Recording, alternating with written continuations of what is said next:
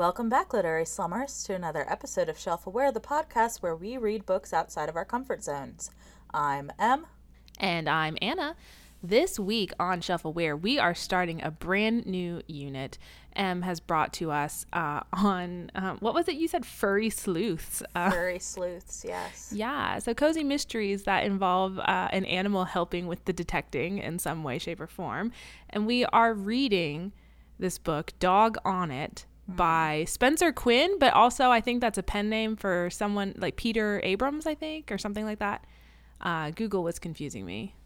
I didn't bother Googling because I felt that anything I learned about them would probably just make me more upset. So, Oh, you love this book then, is what I'm hearing.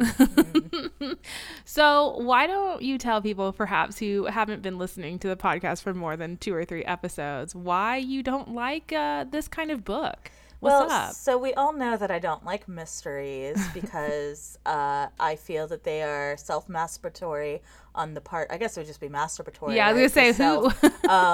It's a masturbatory on the part of the author. It's a group masturbatory. Yeah, thing. everybody's masturbatoriing together. The reader gets to feel like they're smart for guessing the twist. The writer gets to feel smart for coming up with one.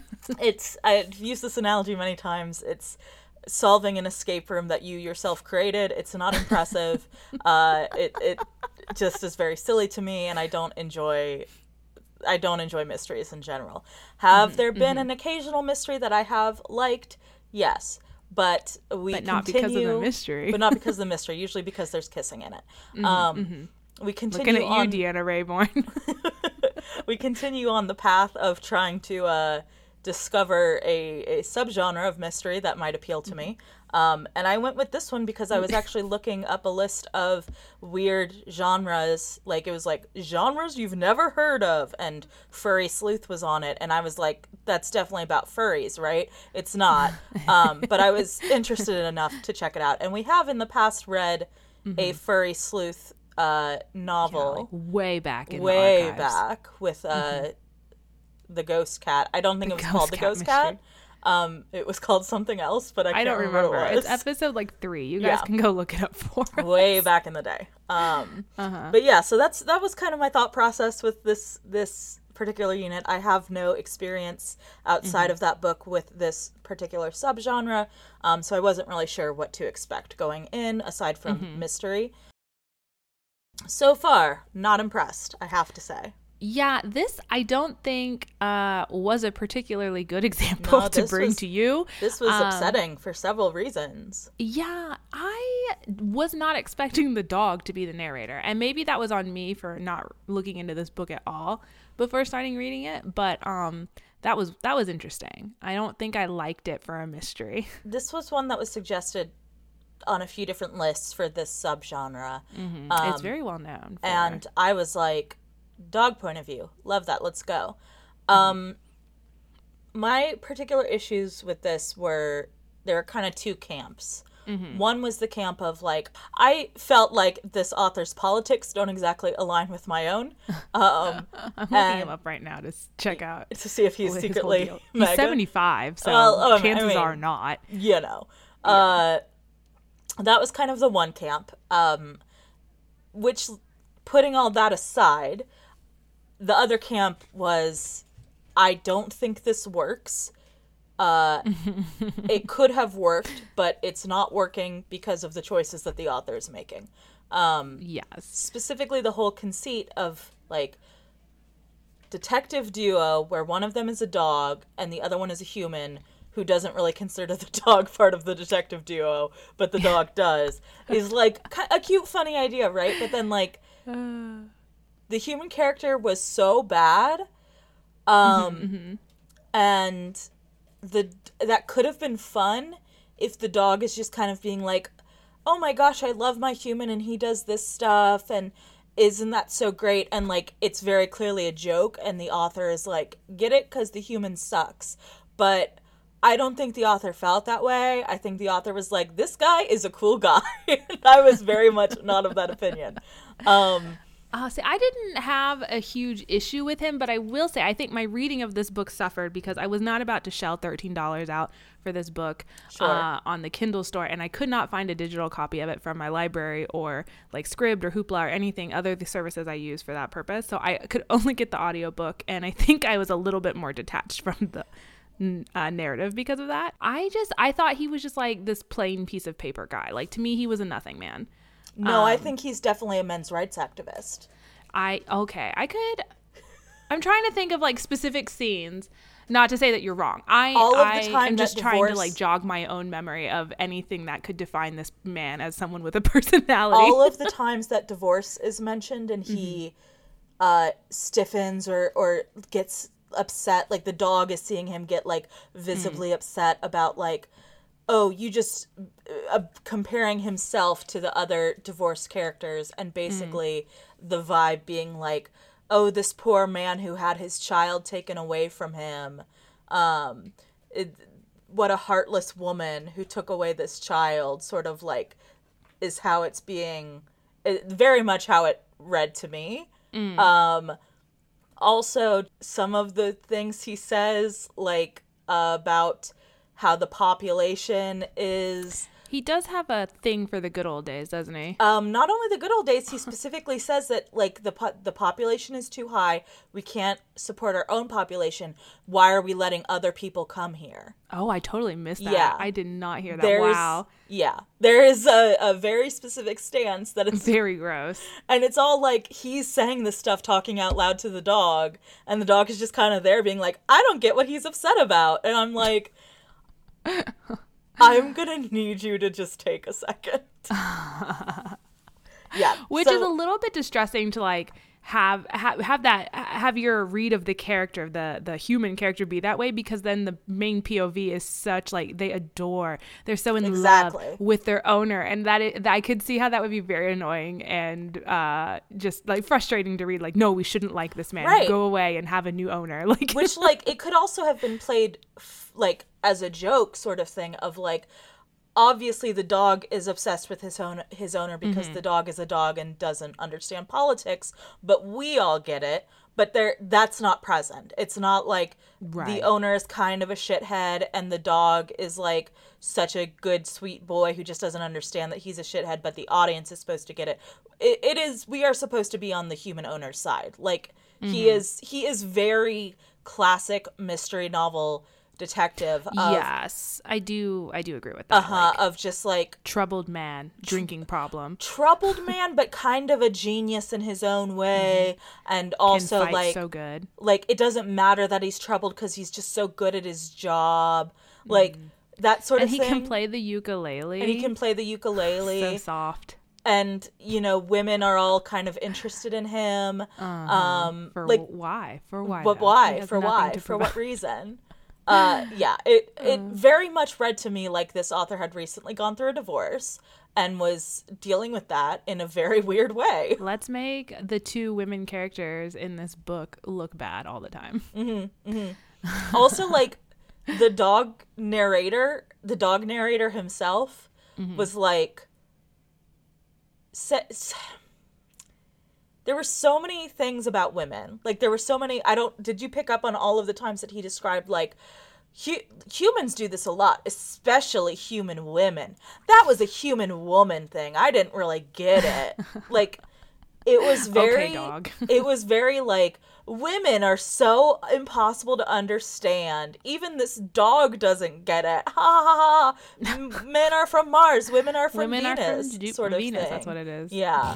And I just was over it. Like, it was my rough. Biggest complaint about this book is that the length of this book and the solving of the mystery and the conclusion of this mystery heavily relies on the reader also being a dog and having the memory of a dog, because the whole thing is like revealed at the beginning, but because the dog cannot tell the owner what it is he saw and did and knows, we have to follow this owner bumbling along trying to solve this mystery, and like, we already know the answer.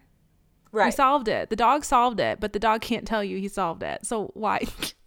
Even before the whole, like, dog napping part of it, I was like, yeah, is this dude? Is this dude? It's the dad. He's suspicious as fucking hell. Not even it was the dad. I was like, the dad's in some shady business and they kidnapped the kid for money. Like, and that's exactly what it was. I was like, there's no twist at all. No. At all. Even a little bit. No. Like, I would and then it just keeps getting proved over and over again. This mystery is solved like 4 times. Right. And it's just like, I can see where, like, conceptually that could have been cool and interesting, but it's definitely not, to me, a, like, typical, like, you can't do it as a typical mystery where you are presenting it as, like, the audience is going to have to, you know, figure it out as you go, whatever sort of thing. You have to present it as like something else. I don't know. It doesn't fit the mystery genre, I feel like, but I don't know what else it is, you know? I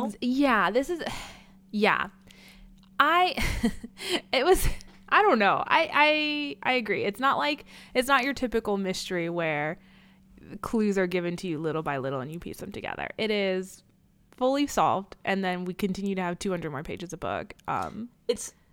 It's kind of like, because there are some other books I've heard, I don't read them, so I don't know, that have done similar things of, like, it's not about what happened, it's about how it happened, and it's like you know the answer, but you got to see how we get there sort of thing. And it's like, yeah, I guess, but also it wasn't interesting. Any of the how we got there was completely predictable from the information we had in the, like, first 5 minutes of being involved in this mystery. None of the characters were compelling enough for me. I mean, Chet is just, he's a dog, but, like, you know, he doesn't have a lot of stuff going on personality-wise because he's just a simple dog, right? Like a smart dog, but still just a dog with the thoughts and worries of a dog. Right.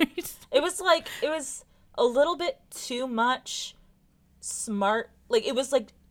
Yes. And that's the problem we came up with when we read the dog dying book. What was that one? Dog's Purpose? Dog's Purpose. Yeah. It's like, how human do you make dog when dog is narrator? And I feel like this was significantly more human. Yes. And I think we were... to its detriment because it was... Yeah. And I was like, I want this to be a dog. I want it to be dog. Yeah. That was the whole premise of the book, was it's dog. And if it or had take a paranormal stance and say, now dog can talk to human. Right, we could have gone that way. Please. But, like, if dog had been more dog, this would have been more interesting because it would have been like, you have just the sensory clues that the dog has and not any of... Like, the dog fully understands human speech and is reporting it to us. The dog is, like, understands words and contexts of words. And human motivation. And makes connections to things. Yeah, it was just, like, if this had just been, like, I don't know, like, a journey of sense. Like, just, there would have been... It was just a scent-scape. It was a scratch and sniff novel. Yes, that's what I really wanted. Someone make that for us. Only good smells, please. Only good smells. Like, have it be a mystery in a bakery or something. Yeah. Thank you. But yeah, I was a little bit disappointed by this one. I like to read mysteries. I read a lot of mysteries. This one was not for me. I think furry sleuth is also, like, a subgenre that I don't really care for. Let's be real. I was doing it for the bit, and now we're stuck. Yeah. Oh, yeah. This was not a choice in good faith. You knew you were going to hate it. And that's fine. That's why, you know what? We have to be entertaining more than anything, right? Sure. We can't have too many episodes like the School for Good Mothers, right? Yeah, where we're just like, yeah, it was a well-written book. This was a fucked up book. It was very good, I think. Okay, so I think it's pretty clear. I wouldn't recommend this book to anyone. I mean, I guess if from what we've said, like an old man book. Yeah, this is very much a dad book. So, you know, if you're looking for a present for your dad, maybe this. But if your dad likes stories about dogs being the main character, and you're trying to get him away from, like, just straight propaganda, because I feel like this is still a little bit propaganda, but not quite as much as some other. Yeah. There's some, like, dad books out there that are very, like, yay, go military, go cops sort of thing. Yeah. And if you're trying to steer them away from that, maybe like this. If you want to get them off, like, the Clive Cussler, I don't know. I just see that name at the bookstore all the time in library. I don't know who that is. But you know, if you want to get them off that boat and put them into this weird one, that's probably fine. It's certainly more interesting than Clive Cussler. Is that? I want to see what he writes. I know it's like military flavored books. Now we're gonna have to read a Clive Cussler book because we've talked about it. No. Oh God, I hate his face already is making me mad. Oh, it's okay though because he's dead. Oh, okay. He wrote a book called Raise the Titanic. It's a Dirk Pitt adventure. Okay, you're gonna write a long-standing series of adventure novels. Why are you gonna name the main character Dirk Pitt? Okay. Sounds like manly things like dirt and pits. Sounds good and manly. Yeah, all those hard consonants. Listen to that. I love it. Well, did you read anything good? Yes, I have been on a bit of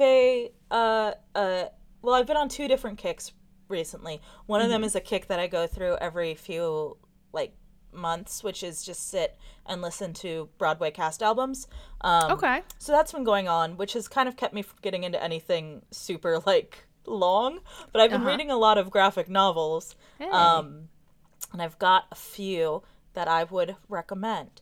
I'm not going to get too deep in any of them because there's a few of them. I've read The Keeper by Tananarive Due and Stephen Barnes, illustrated by Marco Finnegan, which is a horror comic about a girl whose parents dies and she goes to stay with her grandmother and spooky stuff happens and is scary and kind of gory, so be aware of that. I also read After Lambana by Eliza Victoria, who presumably, but she wrote Dwellers, which I've recommended on the podcast before. There was only one draft, and it was perfect. She was like, yep, great, let's go. And I illustrated, I believe, by Mervyn Malorzo. And that is about, there's a separate world of magic and stuff, but then the magic folk come to the real world and kind of get stuck there, and bad shit starts happening, and everything's kind of a mess. Also very gory. Set in the Philippines, I believe. Oh, cool. Because Eliza Victoria is Filipina.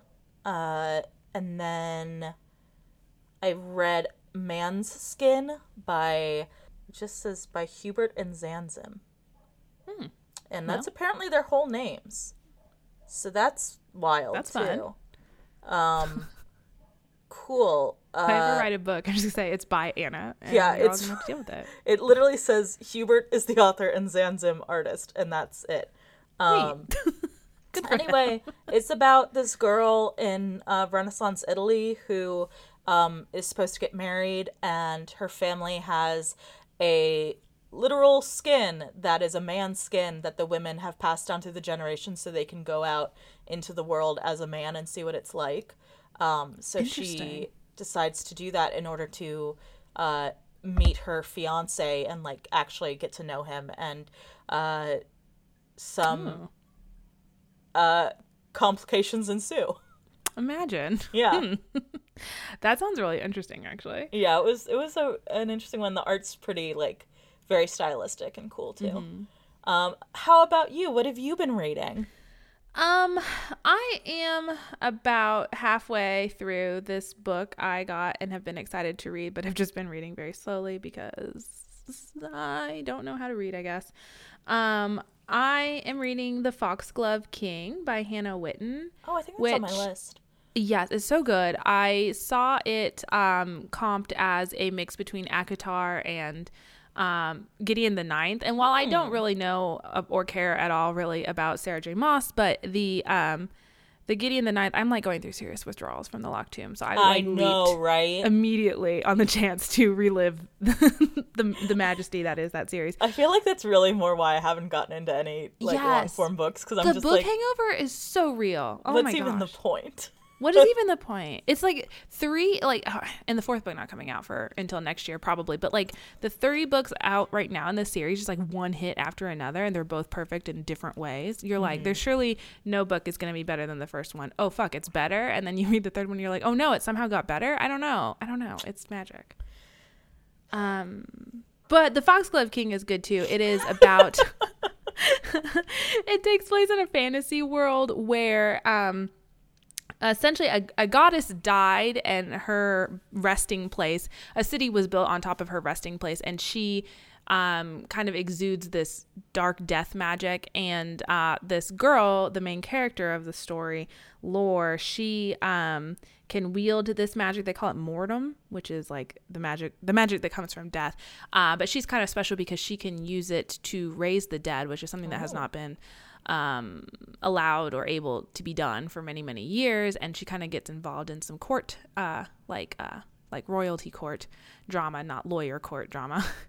And well, you haven't finished the book, so that is true. Both. She might have to have a hearing. I don't know.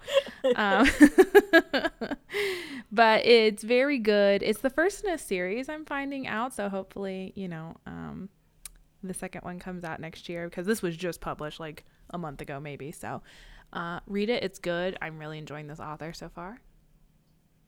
It's not Gideon the Ninth exactly. Don't go in thinking nothing is Gideon the Ninth. Yeah, but nothing is. So that is our burden to carry for the rest of our lives, I suppose. All right. Well, speaking of burdens, yeah, truly, this is one. Like I said, I listened to the audiobook, which I knew going in. I was like, this isn't going to be good for my later recollection when I'm typing up my notes. But I was stubborn, and I was like, I'm not going to do it. I'm not going to write the notes as I'm listening to it. What kind of prepared nerd would do that? Not me. I also, as I said, read the audiobook, listened to the audiobook. And I did have the option to get the actual ebook. I chose not to, and thought, Anna will have her notes. Surely it will be fine. I have 6 pages of notes. I don't know if they're in order or that's fine. I literally wrote up all the notes. I couldn't think of like the mom and dad. I couldn't think of their names in this book. And so I just referred to them as mom and dad throughout my notes. And at the end I was like, oh, their names are Damon and Cynthia, but I'm not going to go back and change that. I couldn't remember it either until you just said it. I thought it was Derek. Could have been. That sounds like the type of guy that also would do that. He seems like a Derek. He seems like a full-on Derek. The dog and his owner, I know their names are Bernie and Chet, and if I sit and think about it for a minute, it's very much like I can't tell my left from my right unless I do the L thing. I have to like sit and think about it for a second. That's fair, because you know how like sometimes people give their dogs a human name? Right. Someone gave this human a dog name, and they both have dog names. Yeah. Chet and Bernie. Chet's the dog, right? Yes, Chet is the dog. So Chet and Bernie, I think the story takes place somewhere in and around California. Yes. Maybe. Yes. But not LA. But somewhere around LA. Maybe. It's in the near the valley, I think. So I think a city where someone would have to take a flight to LA though. They have that's true. They say a lot of like place names. Yeah. So if I knew anything about California, I might be able to pinpoint We only know about San Francisco. We only know about San Francisco because of Animorphs, right? Yeah. I don't think it was San Francisco. Sorry, we're from the Midwest. We don't know. You coastal elites. So Chet is the dog. His whole thing is that he like just barely failed to graduate from canine school, so he's been well trained. He's an intelligent dog as far as like dogs go. But also, another reason I didn't like this book immediately started with insulting the reader. Did it? Yeah, What'd it was say? like something. I smelled something. My sense of smell is better than yours. And I'm like, you don't know that. You don't know that. I could know that dog. Actually. I could be a dog. Fuck Please off. Don't make assumptions about my nose. Thank you. Rude. So the book is told from Chet's point of view, and then we also have Bernie Little, who is the owner of Little Detective Agency. He is like relatively recently divorced. He has this young kid named Charlie who is of some age that is like younger than 10 but older than 4. And the detective agency is not doing so great at the moment. So they're having to take a lot of cases they wouldn't normally want to, such as like doing the whole like following the cheating spouse, whatever. Which, like, what was he doing aside from that? Like, honestly, that's like all doing that. private eyes are hired for. That's the only thing private eyes do. He thought he was Sherlock Holmes. He really thought he's like, I don't leave my house for anything less than an 8. Like, he really He really thought you thought I wasn't part of the Sherlock fandom. Who said that?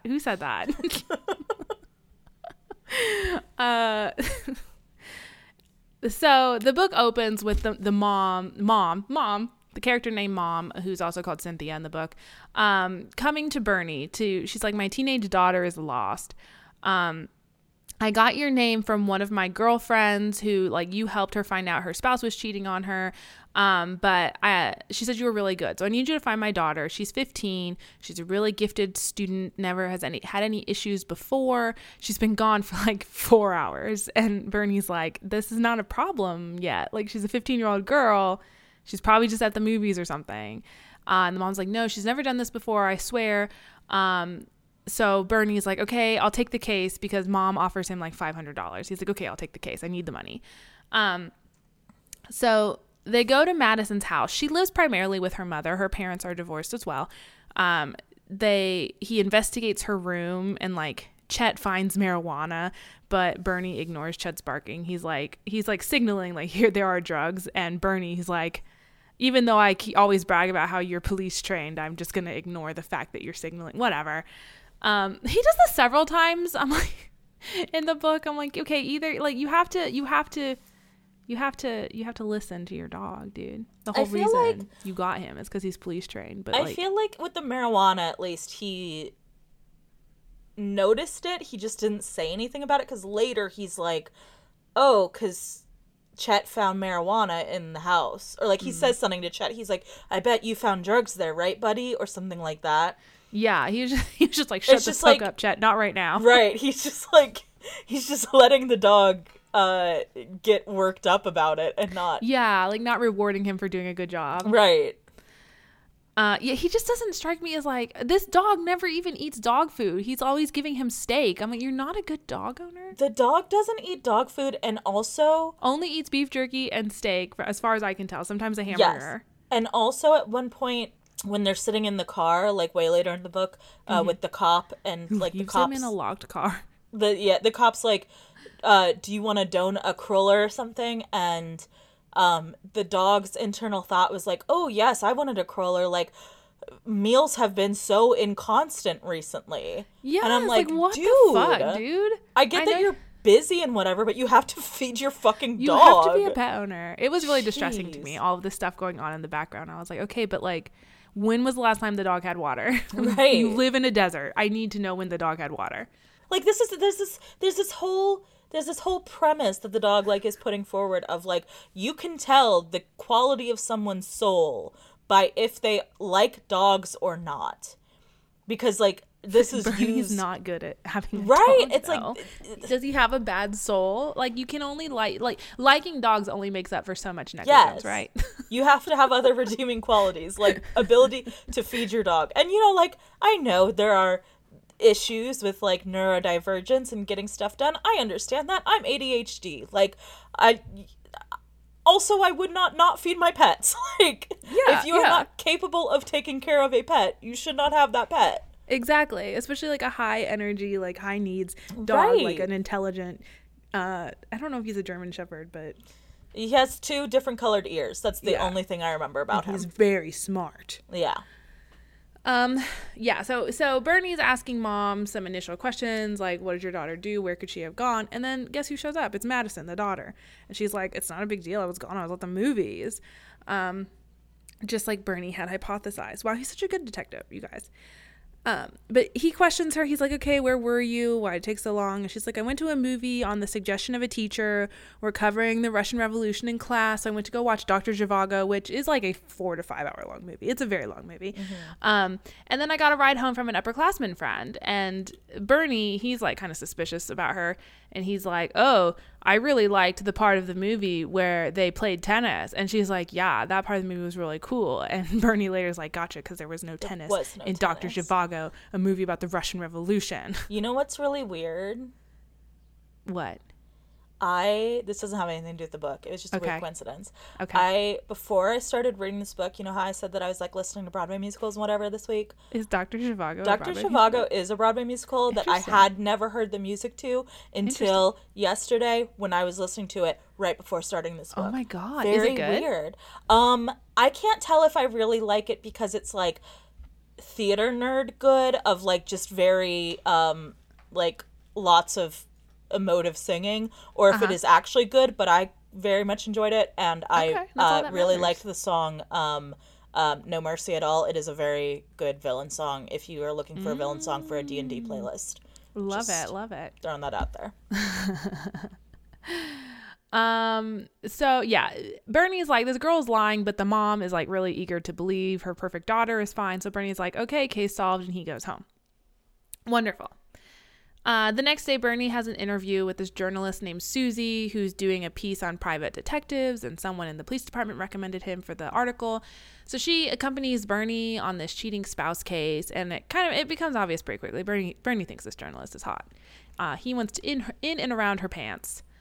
And then later, like, the interview comes out, and Susie refers to Bernie as like shambling and makes him very self-conscious about his appearance for the rest of the book. And then I want to know what the rest of the article, like, in the article, does she ever say like, but he's a good detective? But then in the book, like, Chet falls asleep as Bernie is reading the article, so we never find out anymore. So That's because this Chet does this a lot. this author realized the thing that I need more authors to realize, that just because they're ostensibly good at one form of writing doesn't mean that they're good at all forms of writing. And the article sounded absolutely nothing like an article, and so he was just like, okay, we're just gonna be done with writing the article. The book did this a lot, right? Where it was like two characters were having a very important conversation, but Chet didn't hear any of it because he was chewing on a branch. Which, like, I guess that's a way to keep the mystery alive, but not really. But those weren't the mysterious parts. Right.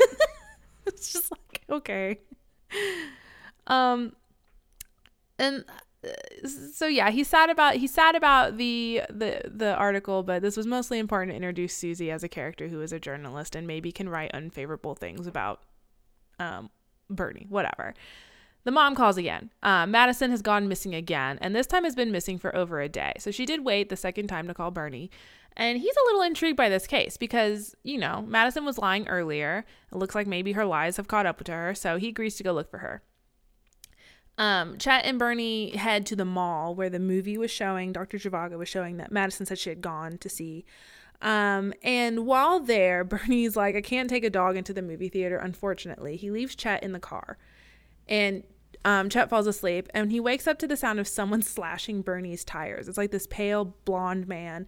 And Chet somehow opens a car door. Oh, no, it's a convertible. So he just jumps out of the car and tries to attack the man. But the man flees, and he gets into a blue BMW and then just runs Chet over with his car, which is sad. But it's okay because Chet was not hurt that bad. He's a super dog. He can withstand getting run over. Yeah, this dog gets beat up throughout the course of this book. I guess I should say, like, if you are at all sensitive to, like, animal mistreatment, this one goes into a lot of it. So be prepared if for some reason you want to read it after we shat all over it for an There hour is and a a half. part that went full, like, wait Torture. a second, have I moved into a problematic mafia romance? Because that was kind of, like, the level of weird, like, you know which part I'm talking about, right? Like, No, there's maybe the part where he is briefly Stalin. yes, Yeah. Like, the way that dude is talking about him of, like, I will get him to obey. I will break him. Yeah, and, like, yeah. And, like, he's talking to him like he understands and stuff, which, like, he does because it's this book. But like, why would a human think that? It's very Unless weird. they were soulmates. It's fated mates. Mafia romance. It's super weird. Like, It is. They're 100% in some of the mafia romances I've read. There are scenes like that where it's like what was the president one that we read? That one. Yeah. The next day, Bernie decides that he and Chet are going to interview the friend that gave Madison a ride home from the movies. He's some kid named like Tim or Tom or something, IDK. But like after some light blackmail, because Tim's like, I don't want to tell you her secrets. I don't want to cooperate. Bernie's like, I'm going to make it so you can't go to college if you don't tell me the answers to my questions. It's just wild that Tim and or Tom could think that Bernie has that power. But, he basically tells Bernie that Madison never went to the movie, like she said, duh. Instead, she called Tim and or Tom to come pick her up from another person's house, Ruben Ramirez. And Tom says that Madison was made uncomfortable by some sexual advances that Ruben was making, and so she requested a pickup from him. And it's also mentioned that perhaps like Ruben is her drug dealer or something. I don't know if I was just inferring that or if that was actually said in the text. I couldn't refer back to it. I believe it is said by Bernie to Chet when he's like, "You smelled the drugs in her room, didn't you, boy?" Oh, yes. This kid's probably selling her drugs. This child of color is probably a drug dealer. Yeah. It's fine. So the two of them go and question Ruben. And Ruben gets, he's an uncooperative witness. And so Chet has to bite him real good. But after that, Ruben's like, I don't have much to add except to say that, like, as Madison was leaving my house, I noticed that there was a blonde dude in a BMW who tried to give her a ride somewhere, and she refused him, as she should, because he looked like a fucking creep and she didn't know him. So, cool. They get back to Bernie's house, and somehow Madison's father is there waiting for him. Dad's there. Damon, Dad, Derek. He's immediately a very shady individual. He works in real estate development, which already, ew. And he demands to be brought in on the case, that he wants to know how much progress that Bernie has made. And Bernie's like, I only discuss particulars with my clients.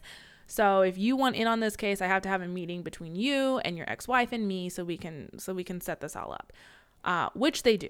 He also makes the comment of like, first off, he says the thing about Madison, the mom has custody because, girls need their mothers or something like that, which was like weird and awkward.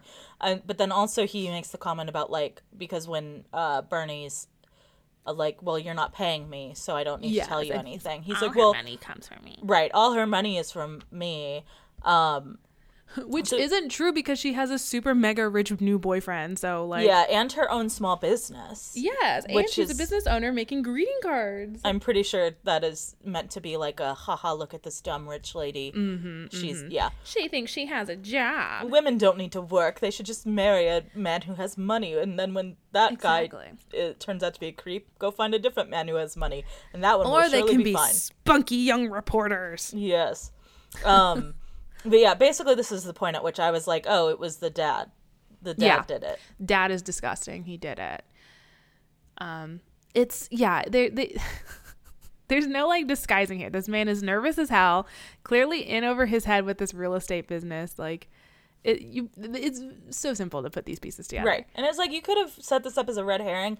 And I guess sort of he does, because it's like, it wasn't the mom. Just the dad. It was the dad. The dad's poor business dealings led to the situation. Right. So it wasn't like the dad kidnapped her, but, you know, it was basically the dad's fault. Like, it would have been cool if, like, so they do set up like this the dad does try to set up like this weird red herring where he's like, I think you need to look into my ex-wife's new boyfriend, and the new boyfriend turns out to be like the nicest person in the entire world. That would have been cool if he really was, though, the one at fault, but yeah. Nah.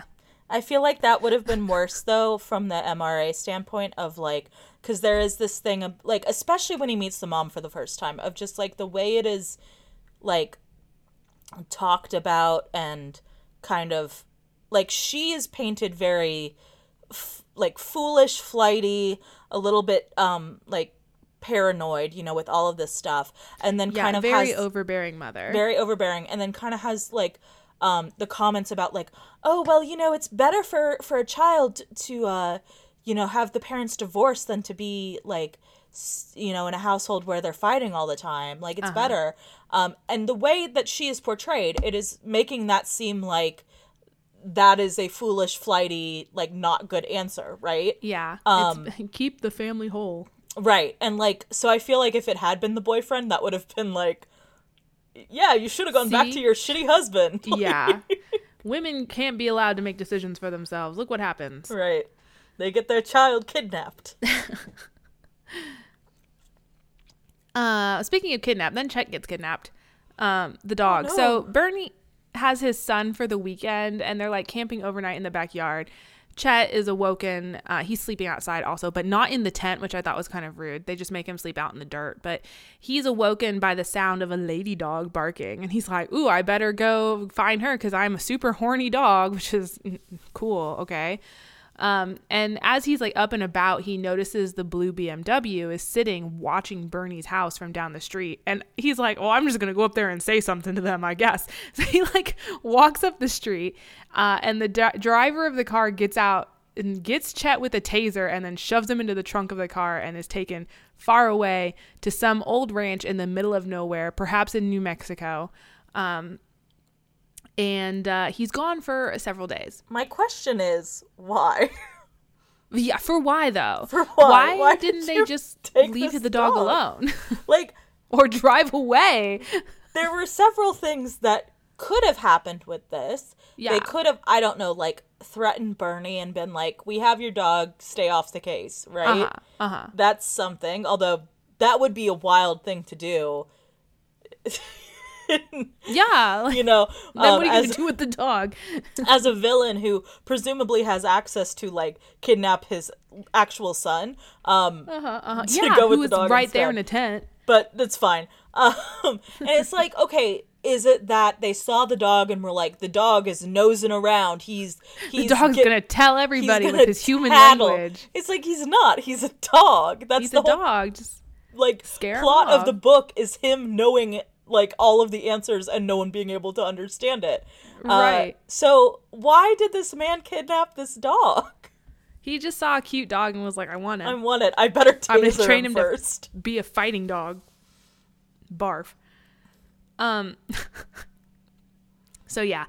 I mean, even if they did for some reason think the dog was going to lead him to, I mean, this would be sad, but why not just kill the dog? Exactly. Why are you kidnapping the dog? This would be both the first and last book in the Chet and Bernie mystery series. Very short one. Mystery was never solved. Yeah, this is definitely like this was put in just for the convenience of telling the reader where the girl was and nothing else. Okay. Yeah, so at this ranch, we learn that it's this group of Russian criminals, of course they're Russian, that have been keeping an eye on Bernie. And at first they're going to, like, they do say stuff like, why don't we shoot the dog? And then one of the guys is like, no, I'm going to train him to do dog fighting, and I think I'm in love with him. So, like, you know, whatever. That's so weird. Their boss is a guy named Gulagov, I think. And basically we get a lot of descriptions of animal mistreatment as these guys all try to break Chet down. We don't have to get into it here. Suffice it to say, it's very, very mean and sad set of scenes. And for why? Honestly. They went so in depth. Like, did we... Okay, whatever. But while all this is going on, Chet realizes there's another captive at this ranch, and there's Madison. She's here in the house being held captive. And at a crucial moment, Madison yells out for the Russian guys to stop beating up on Chet, and Chet is able to use that distraction to run into a nearby abandoned mine and is able to escape from Gulagov and his men. The Gulagov just sounds like an offensive made-up Russian name, but maybe I'm a little wrong. bit, yeah. It doesn't it? I'm sorry if that is a real last name. It does sound like almost comically like an American imitating a Russian heritage of some kind. You know, but cool. Chet escapes, but now he's in the middle of the desert, and he doesn't know how to get back home. And he's further than he's ever been before. He can't just smell his way home. So at this point, we're just fully leaving the mystery to do a homeward bound. Just do a little dog adventure. Just a little, which at this point I was like, oh, maybe Robinsonade or whatever. Yeah, I was like, maybe this is it. Maybe this isn't about the mystery. Maybe it's about his journey. But he's gonna get home and learn English and tell Bernie the answer to the riddle. I mean, I thought it would be like he gets home and then leads Bernie out there in a way. Last he fell down. Follow me, human. Yeah. But no, it was just like this weird couple chapters where we're just not doing the mystery right worse now. And worse stuff happening to this dog. It was very weird. And they're like, oh yeah, shit, this was a mystery bug. And we get back to it. We gotta go back and do that. So Chet's wandering around the middle of the desert. He doesn't know how to get back home. He wanders around until he finds this biker gang who they feed him, and instead of water, they give him only beer to drink, which Chet loves. And they allow him to spend the night with them. And then the next day, one of the bikers secures Chet to his motorcycle, and they ride into a rural town called Sierra Verde. Which the only reason I remember is because we go there like 10 times in this book. So they ride into Sierra Verde. The biker takes Chet to a shelter where the woman at the desk tries to get the biker to adopt Chet because she's like, there's such high demand. There's so many animals that are brought here. We can only keep animals for a 3-day window before we put them down. I was like, that's wild. Is that common practice? That was also the situation in Dog's Purpose? No, not Dog's Purpose. Is the other one that I read for Kate's podcast by Bruce Cameron. The sequel one? No, not the sequel one. No, he wrote another series. Yeah, of there's books a about whole dogs? different Damn. series. But that was also the case in that, I believe. I do think that is true for some shelters in like that's really sad high population areas. But from the way they were talking about Sierra Verde, it doesn't. I mean, again, this could be like a small rural town, right? Yeah. I don't know. That seems that there. I don't know that the demand would be that much turnover, but I could be totally wrong about that, honestly. Yeah, it just seems like stray animals are cycling in and out every day. Like, right. Chet's like, I saw new dogs, but where do the old dogs go? Why do I smell something burning? Blah. Great little detail to include there. The biker's like, I don't want this fucking dog, so Chet gets taken by the shelter, and he spends a few days there, and on the day that he's scheduled to be put down, he hears a familiar voice walk in to the shelter. Guess what? It's our good friend Susie the journalist. She's come to do a piece about dog shelters and chose this rural one way out of the way for some vague reason I don't remember, but there was a reason. It doesn't matter. My theory is that there's secretly something nefarious about this dog shelter, and she was trying to do some investigative journalism. That could be. Like a hit piece sort of thing, but we don't really get much of Susie's motives or interior aside from... Yeah, all we know is that she's pretty. And has she's bad pretty, taste in and men. she makes bad choices when it comes to men. Yep. And she beats herself up about it in a way that I was so very... beautiful and fucking smart. Why does this happen to me? No, she's like, I made such a mistake, in a way that was very like, this author was once thrown over by a woman for another man and thinks that she made a mistake and wants her to be like, I made such a mistake. I can't believe that I did that. I turned you down for him. You, right. A mere stranger, and him, my abusive ex. Like, I just like when she was like, I mean, for God's sake, I scored 1,400 on my SATs. Like, any adult ever quotes that as like, no, okay. Sure. Well, perhaps what we are to infer from that is that child? She is very young. She's only 18. Bernie, what are you doing? I mean, she could be like pretty newly out of college, like 22 or so, you know? That seems like the life path I would see Bernie taking. Yeah. The second wife, always younger. And I just want everyone to know I didn't take the SATs. I scored a 32 on my ACTs. Can you imagine? I'm so beautiful and smart. I took the SATs. I couldn't tell you what I got on them. See, that is the correct response. You wouldn't be bemoaning the fact that you scored highly on your SATs, and that's why you make bad romantic decisions. Like, okay, whatever, Susie. But yeah, so she recognizes Chet while he's literally on the operating table, like strapped down. She breaks him out of there, takes him back to Bernie. They get back to Bernie. He looks incredibly rough. Like, he's not been sleeping. There's missing dog posters all around the neighborhood. He tries to offer Susie this cash reward, but she's like, no, I'm just doing what I thought was right. But she does later agree to let Bernie take her out to dinner sometime as a reward. Wonderful. But now Chet's back, so he and Bernie resume the case of the missing teen. They go to visit Dad at this new housing development project that he's trying to work on. And Bernie's like, it's so weird there aren't any contractors or anyone working at this site, even though it is a weekday. So he's like, hey, Dad, do you have any cash flow issues? And Dad tries to tell Bernie, everything's fine. But he does it in a very, like, obviously suspicious way. Like, what do you mean I don't have any money in any of my bank accounts and I owe some mysterious Russians a lot of money? That's ridiculous. Why would you bring that up?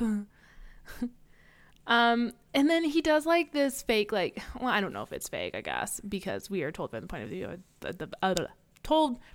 of the dog, but Dad starts like crying. Like, he's like so upset his daughter is gone. He's like, oh, I can't believe this has happened. I'm so stressed out and I only get to see her on holidays on every other weekend and yada yada yada. But the interview is like interrupted by a phone call. Bernie says oh, I gotta take this. It's from my irrigation guy. But what Bernie hears Dad say on the phone is something like, it isn't fair. I just need more time. Again, something very obviously suspicious. This is not something you say to a contractor. And like, this is the point at which I'm like, oh, okay, so the Russians kidnapped his daughter because he owes them money, and that's what's going on. It's painfully obvious. And like, the the fact that it takes Bernie like 150 more pages to figure it out. Right. Thought you were supposed to be a good detective. Right. And I'm just like, surely there will be some twist. That's just what the author wants me to think. It's a red herring, obviously. It's not. No, it's not. It's very literally Warrior that. Cats in that way. Yeah. And then like they keep like introducing new things that are like that would be red herrings or twists, but we already know what happened. Mm-hmm. So it's not. It's like, nothing. Oh, there's this kid at the movie theater. Maybe he had something. Nope, he didn't. And we know he didn't. Because we already saw who had everything to do with it. We already know who was at fault. Like, we have their names. Like, I don't know. And then I forget exactly why this happened, but next, like, Susie joins Bernie and Chet for a tiny bit of the investigation and kind of proves to be kind of good at the whole sleuthing thing, probably because she's a crackpot journalist. But together crackpot. No, crackpot's a bad thing. Yeah. Is it just crack journalist? She's a hotshot journalist. Yeah, there is some crack something journalist, but it can't be crackpot. It can't be crackpot because that doesn't sound like a compliment. Crackpot journalist. Let me just Google that phrase. No, that's a nothing. It's literally nothing to do with journalism. Journalist. Crack journalist. No, that literally just gave me the name of a journalist. Yeah, no, that wasn't.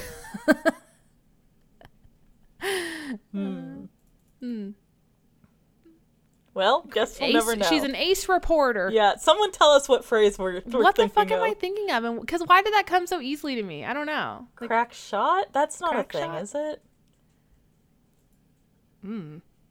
Someone better at words tell me how to talk. Thank you.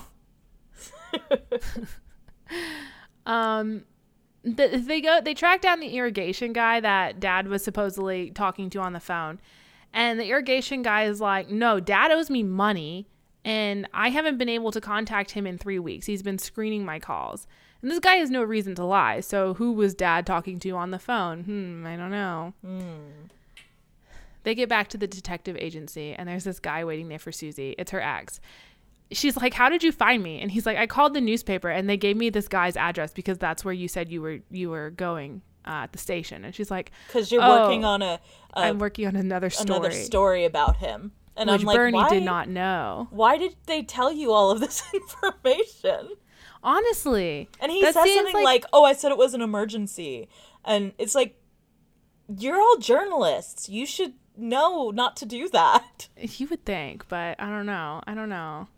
It was very concerning to me. Yeah. Especially like the vibes that this guy gives off of like very abusive, controlling, manipulative person. Mm-hmm. Like, this is the exact person you are protecting her from by not giving out that information. Like, a journalist could make many enemies. Like, why would you give you their exact address to whatever?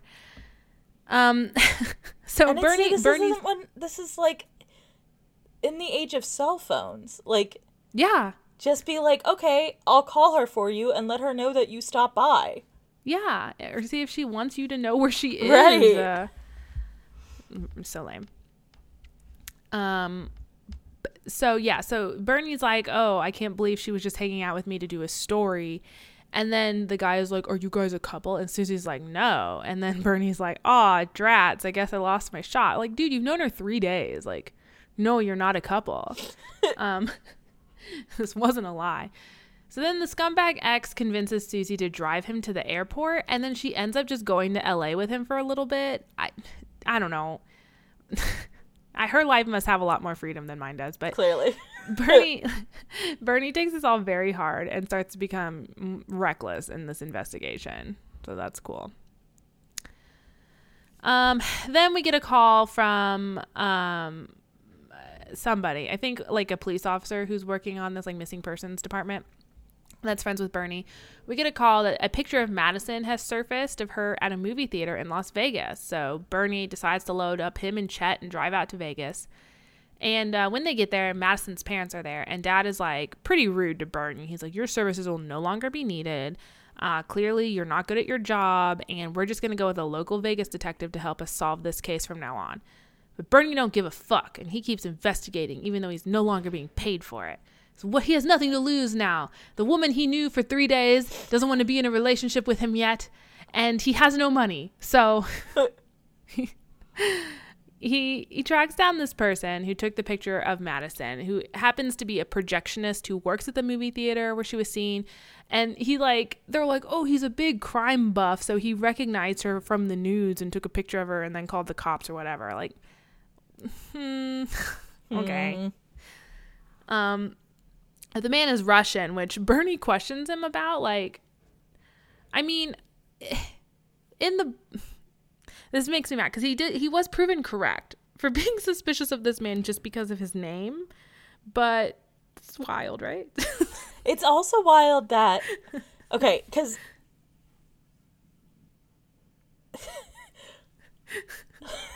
like imagine if it was like, you know, like all of our last name sounds Asian. Like, right. It's just like, are you related to those other Asians I know? Like, and also, like, if you are in the Russian mob or whatever, why, if you are trying to give a cover story, you've been told by the head of the mob that you have to give a cover story to the police about this girl or whatever, why are you using your real name? Exactly. Like, you didn't have an accent. You could have just been Steve Johnson. Yeah, I mean, like, presumably this guy does actually work at the theater? Is that, like, we're to understand that? The Russians own the theater. Right. So it was, like, easy for him to, like, place him there. I don't think his real job is as a projectionist. So then I was going to say, if it was, like, he was just some kid that worked at the theater and they were like, you're going to do this or we're going to kill your mom or whatever, that at least would kind of make sense that he used his real name, because it's like, well, they would have, like, records and they'd be able to cross-check that. Right. But if it's just, like, some dude that the mob just give a owns fake name. The theater and they put him, just give a fake name. You're bad at doing cover stories. But he's basically like, hello, I'm Gulov Jr. whatever the guy's name is. Like,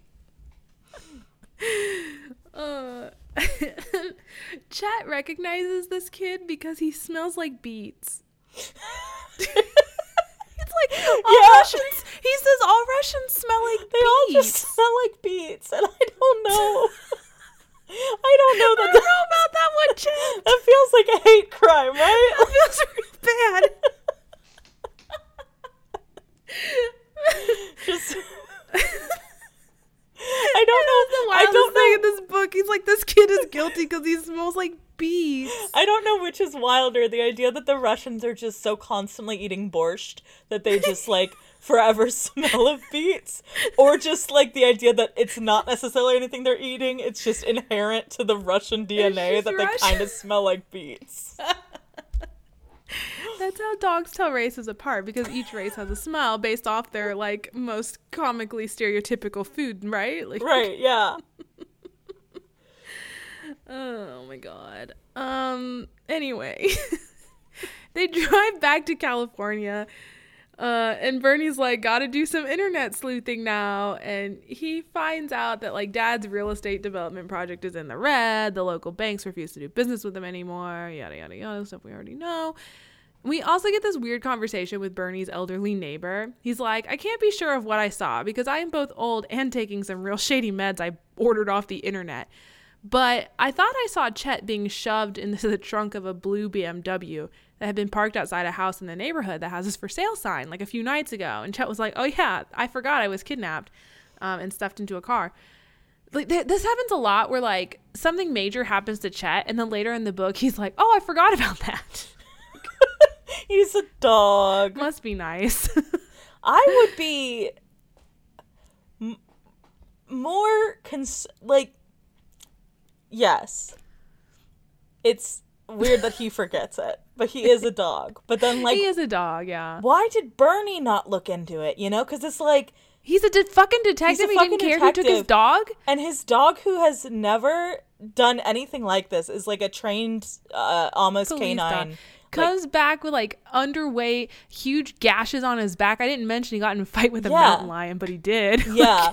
Why smells would like he beer? Be a little bit more? Because I guess because Susie finds out, like asks them about it, and they tell him it's the biker or whatever, and he doesn't think to go like talk to the biker until like way later when it becomes evident that the dog does know where the kid is. Right. I mean, just out of curiosity, I'd be like, where the fuck? Who was the man that found my dog? Who was the guy who found the dog? Why was the dog out here in the middle of, like, not anywhere near where I live? You know?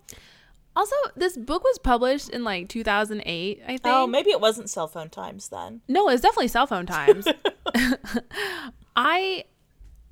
This book was published in 2008. The dog had a microchip, I'm certain. Yeah. He was being canine trained. Like, this dog had a microchip. Yeah, right? You would think. Again, this made me so angry. Like, this whole part of the book, so contrived for no reason. There was an easy solution. You scan the microchip and you call up his owner. But Bernie does seem like the time to have let it lapse. It's probably just like, my dog's too smart to get taken to a shelter. I don't know.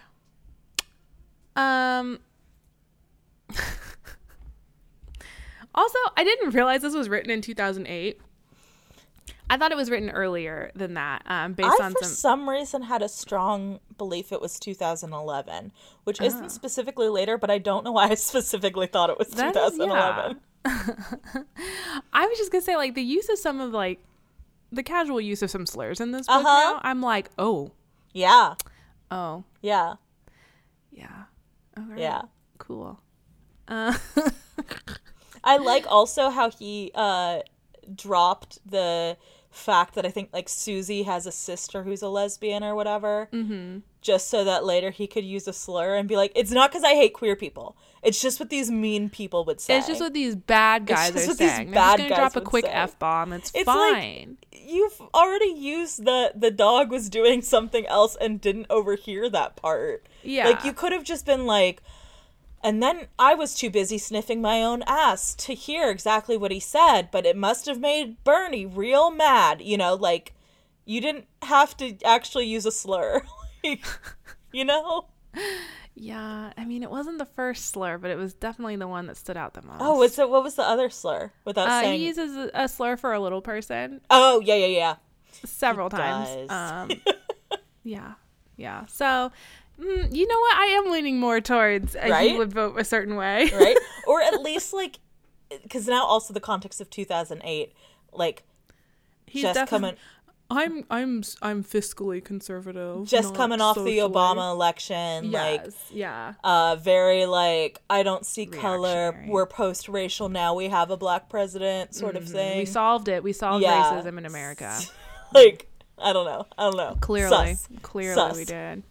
But this is what I'm saying. I'm just like, this would not surprise me to learn that he had voted certain ways. Well, you know, I voted for Trump because just really worried about where my tax dollars are going, not because I, hate every other minority group. Exactly. This was the vibe I was getting from this whole book. So they go to this house to investigate, the house that Chet was picked up in front of, and the real estate agent is there. And again, through some light emotional manipulation, they're able to convince this real estate agent to tell them that a blonde man with an accent had been renting the home, had paid for 3 months up front, but had recently just vanished, And then she gives them his ID. Like, she's like, this is the picture of his ID with his full name and address on it. But the ID leads to this nice man that owns a rib restaurant that recently had his identity stolen by Russian mobsters. So guess what? I think it might be the Russians that are the bad guys. Maybe. Could be. And like, there's so many scenes. Like there's another scene somewhere in here where they find the knife that was used to slash Bernie's tires at the beginning of the book, and they're like, "Oh, look, it's a Russian knife. What could it mean?" And there's another scene where he like goes to another like illegal like loan shark type of figure to get the lowdown on other gangs in the area, and he's like, "Oh, there's some Russian guys that are just moved into town. I don't know much about them though." Like we know all this already. We're smart readers. It's the Russians, and we also figured out who it was when you literally showed and told us who it was when Chet got kidnapped. Right, and like the fact that the answer is just like, oh, it's some generic Russians. Like you kind of get to know them a little bit through the kidnapping, but it's not like, it's not like, oh, was it this Russian over here or this one over here? It's just like, it was all of them. It's just all of Russia. All of Russia did it. You know? They kidnapped this 15-year-old girl. So Bernie finally decides maybe he should retrace Chet's steps from when he was kidnapped to see if they can find anything. So they go to Sierra Verde. They go to the biker bar. And Chet recognizes the biker that helped him, and he kind of like walks up to him and he's like, "Hey friend, what's up?" And Bernie questions them. He's like, "Hey, looks like my dog knows you. Do you know where did you pick him up from?" The bikers are like, "You smell like a cop." And also they throw some slurs around and they get into a bar fight, but Bernie is really good at fighting and he wins. So he convinces the bikers to draw a map of the place they were camping in the desert. And Bernie and Chet go to there, but Chet is unable to find his way back to the ranch from there because he walked for a whole day and night. Like this whole scene is so like 1940s detective of just like, oh, you have an informant and you gotta put the muscle on him and beat him up a little bit so they'll respect you, sort of thing. It doesn't make any logical sense when you look at it. Like, why would beating them up make them want to give you information? Excellent question. It's very like that sort of idea of like, oh, you gotta show them that you're the top alpha sort of thing, I'm the only one in love with dogs around here.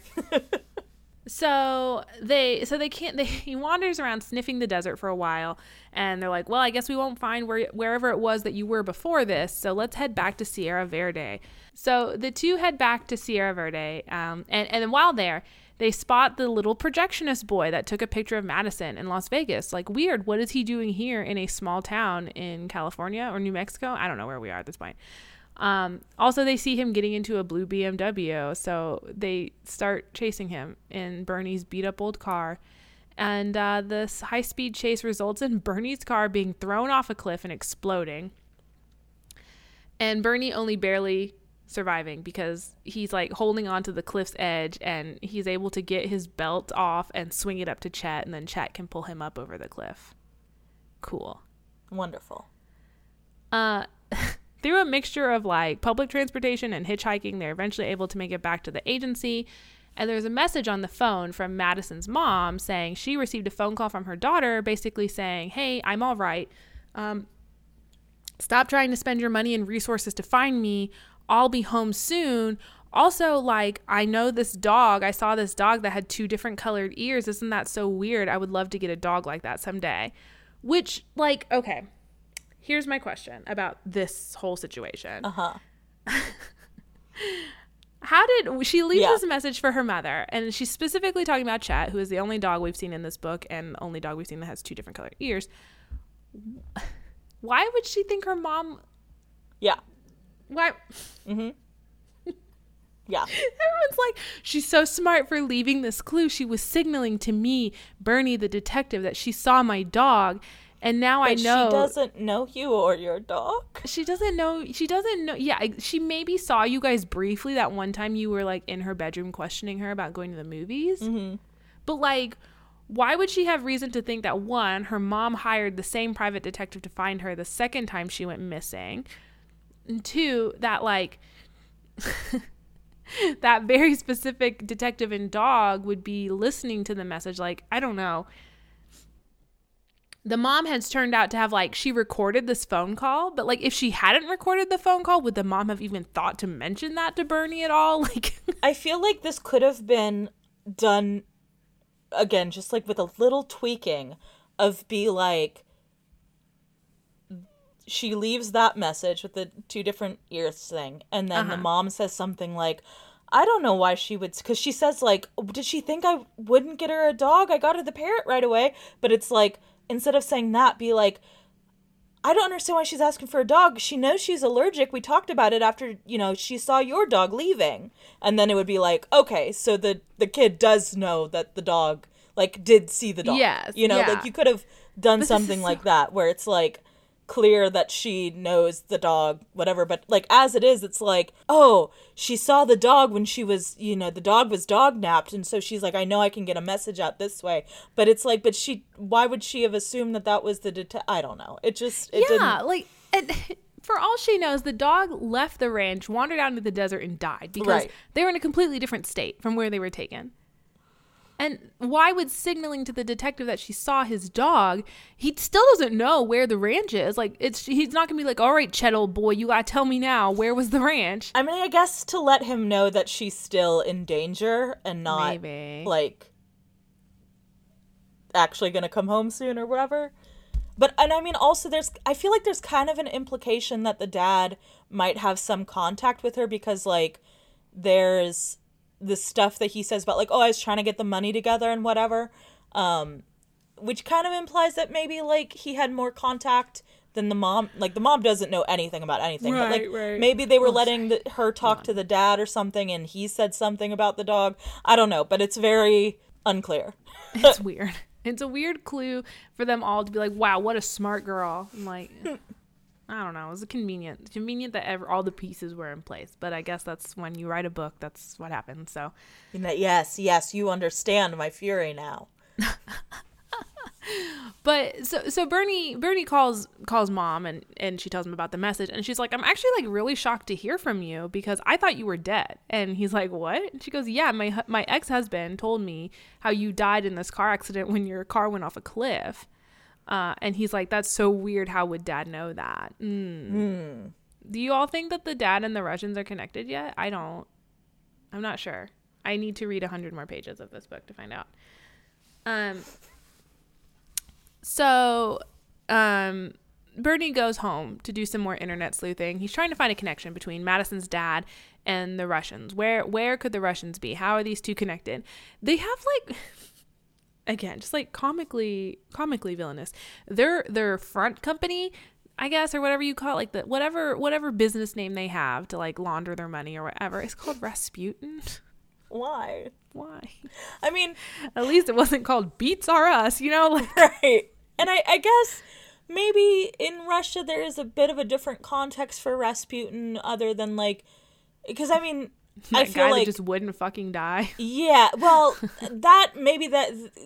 oh, he wouldn't die. You can't keep us down, sort of thing. Maybe that's more the vibe. But, like, to American audiences who are reading this book and understand that the author picked that name, it's like, yeah, the bad guy from Anastasia is also the bad guy in this book. What? It does. It certainly has a vibe to it. It's just goofy. It's childish and goofy. So Bernie's doing research at home. Chet is then picked up for an appointment with a mobile groomer, which you think, like, wow, this is coming out of nowhere. No, it's just a convenient way to get Chet out of the house for a couple hours. Because when he returns, Bernie's gone from the house and the front door is left unlocked. And it reeks of beets. The Russians have been here. But the groomer doesn't know that because she's just a human. So she just leaves Chet there. And leaves a note like, Bernie, you owe me money. But then Bernie does not return for a very long time. So long that, like, Chet has to go potty inside the house. Oh, poor buddy. And he's all stressed out because he can smell the beats. And, like, there are certain things missing, like the whiteboard where Bernie was writing all his clues and shit. But finally, Susie calls and... Just thought about... What? The whiteboard, because they break it. Yeah. Why didn't they just erase it? Why didn't they just fucking erase it? That's an excellent question. It's a whiteboard gang. They took it from the home and then broke off a corner of it, left it behind as an important clue. It's fine.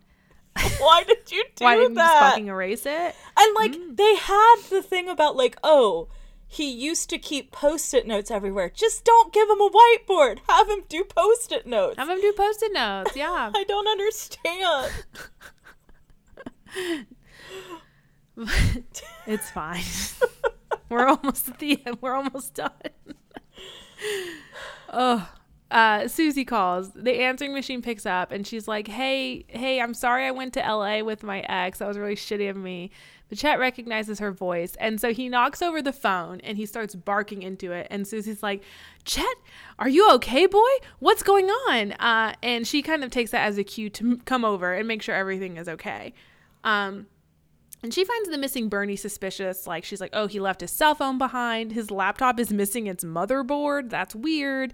She calls the police, and they really don't take this very seriously. They're like, oh, Bernie has a history of disappearing and leaving Chet behind. Like, he took his divorce really hard, but he's a tough guy. He's, like, the best of the best. He can punch anybody. He's probably fine. Also, he plays the ukulele. And Susie's like, oh, he's so hot to me now. Like, oh, my God.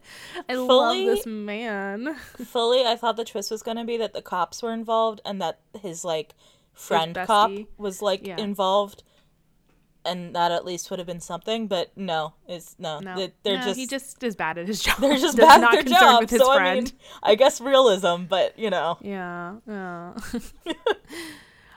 Susie and Chet are not satisfied by this, and so Chet goes outside. He's following the smell of beets. He jumps out the window, and he finds a piece of Bernie's whiteboard that has the letters SV written on them, and Susie's like, must be Sierra Verde. Immediately is like, I know where that is. That's Sierra Verde. And so she and Chet jump in the car and drive back out there. I don't think I would have come to that conclusion that quickly, and I don't know if that makes me dumb or this book dumb. Both Why not both?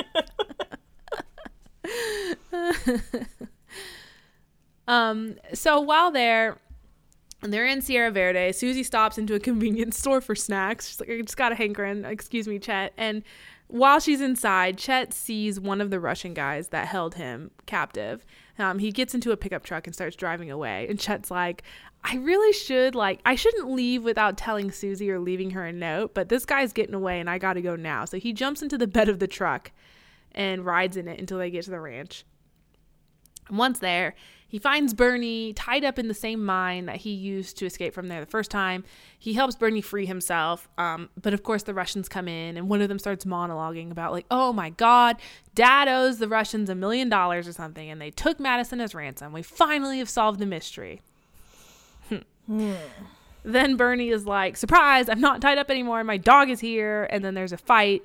And Bernie and Chet win. Yay. But then the boss guy, Gulagov, shows up with Madison and he has a knife to her throat.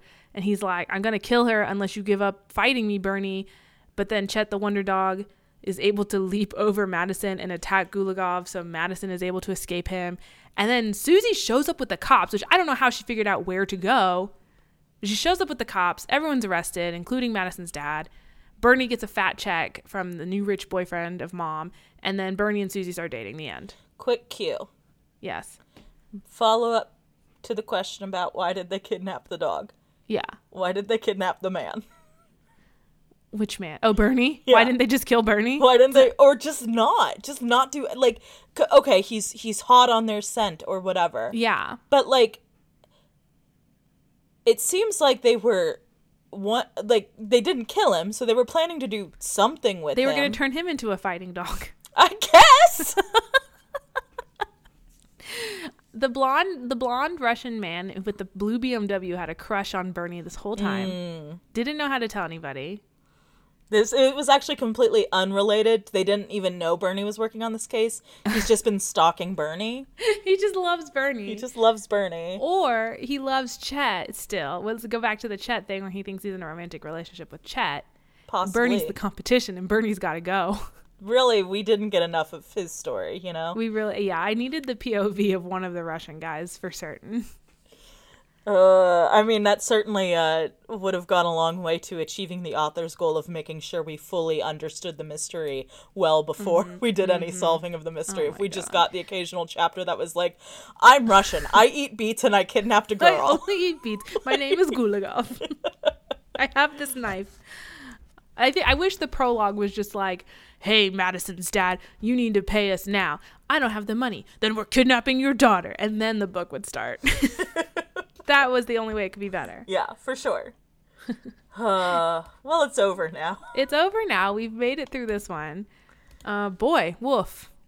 Indeed. Woof, indeed. So at this point, do I ask you, what do you want? What are you looking forward to? What don't you like? What do you like? I think what I really want, ideally, is just a full furry situation. Like full Zootopia, Okay. community of animals that one of them solves mysteries. That's really what I want. But I understand if that's not actually what any of these books are. In which case, maybe something in the other direction, a little more ghost cat, a little less cop dog of like an animal helps to solve mysteries, but it's from the human's perspective and we don't, Yes. you know, like that might be. Do you want the dog or do you want the animal to be able to talk to the human?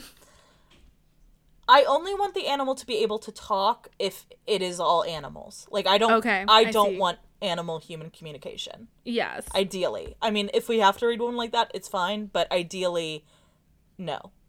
Okay. It either needs to be full Redwall fantasy situation, or as I said, Zootopia situation, or it needs to be like a mystery that just happens to have a dog.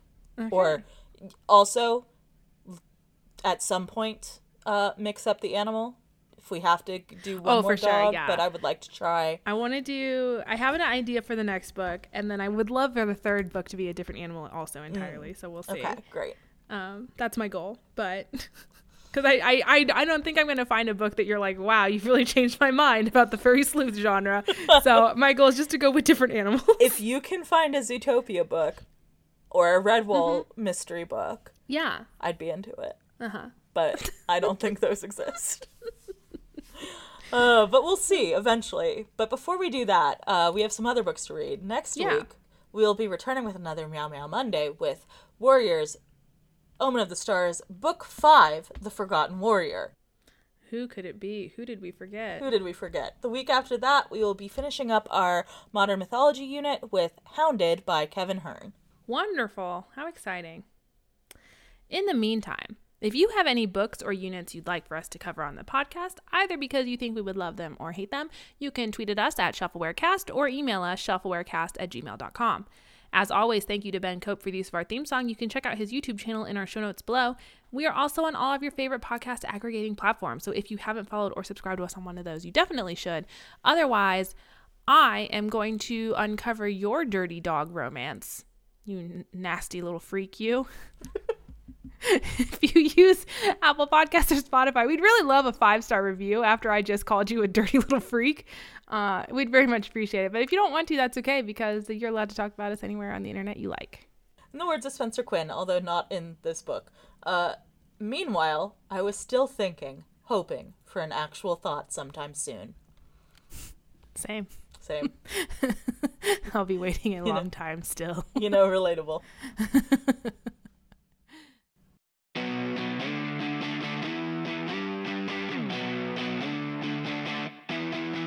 Also, another reason I didn't like this book, cat slander. There was cat slander, yes. Quite a bit of It's cat from the slander. point of view of a dog. Okay, it's from the point of view of a dog. But it was like really hardcore cat slander because there was other animals that the dog reacted in a dog-like way to, such as bird, but that wasn't bird slander, right? The dog was mean about No, the because bird. we all know birds suck. No, I'm just kidding. listen, I'm just kidding. listen. The dog was mean about the bird, but just the one bird, because the one bird could talk, and the dog was like, that bird isn't talking. But it didn't feel like the author hated birds in general. Yes, He it was was just like like a this funny dog would bit. hate the bird. Yeah. I think this author hates cats because that was like the main thing that was like, that's why this guy is suspicious. He has a cat. He smells like a cat. And I was Fuck like, that guy. Fuck all of this, actually. Oh. Yeah, this is a book for dog people. It was. If you couldn't tell by the fact that it was written from the point of view of a dog. No. But the thing is, I love dogs. I'm not saying you're wrong. I'm saying the fact that the book is written from the dog's point of view should make it obvious it's a dog people book. Right. But I think there are dog people who are like, it's kind of like boy moms, right? Like there are moms of boys. The hashtag toxic boy moms. Right. There's like moms of boys and they're chill. But then there's like boy moms and they're like fucking weird, right? They're like in love with their sons. In a gross and it's romantic gross. way. Yes. And like vaguely misogynistic, especially if they have Look daughters. up hashtag boy mom on not TikTok good. if you don't believe us. But this was like the equivalent of that, and I feel like this happens sometimes with dog media in general, where it's like there are dog people who are like people who like dogs and have dogs and are chill and cool, and there's like dog people who want to have a romantic relationship with their dog, right? And are like I hate cats. They're so gross because they're not dogs. They're not dogs. And I'm like, like it's okay to have a preference, but don't be rude about it. There's no reason. Yeah. Although I guess it's not okay, not a perfect metaphor because it's not okay to have a preference about your kid's gender. Like, that's weird and fucked up. That is also really gross. Absolutely. I love the ones that are like, I'm a mom to 3 boys, so I'll be surrounded by handsome men my entire life. Disgusting. Anyway. So upsetting.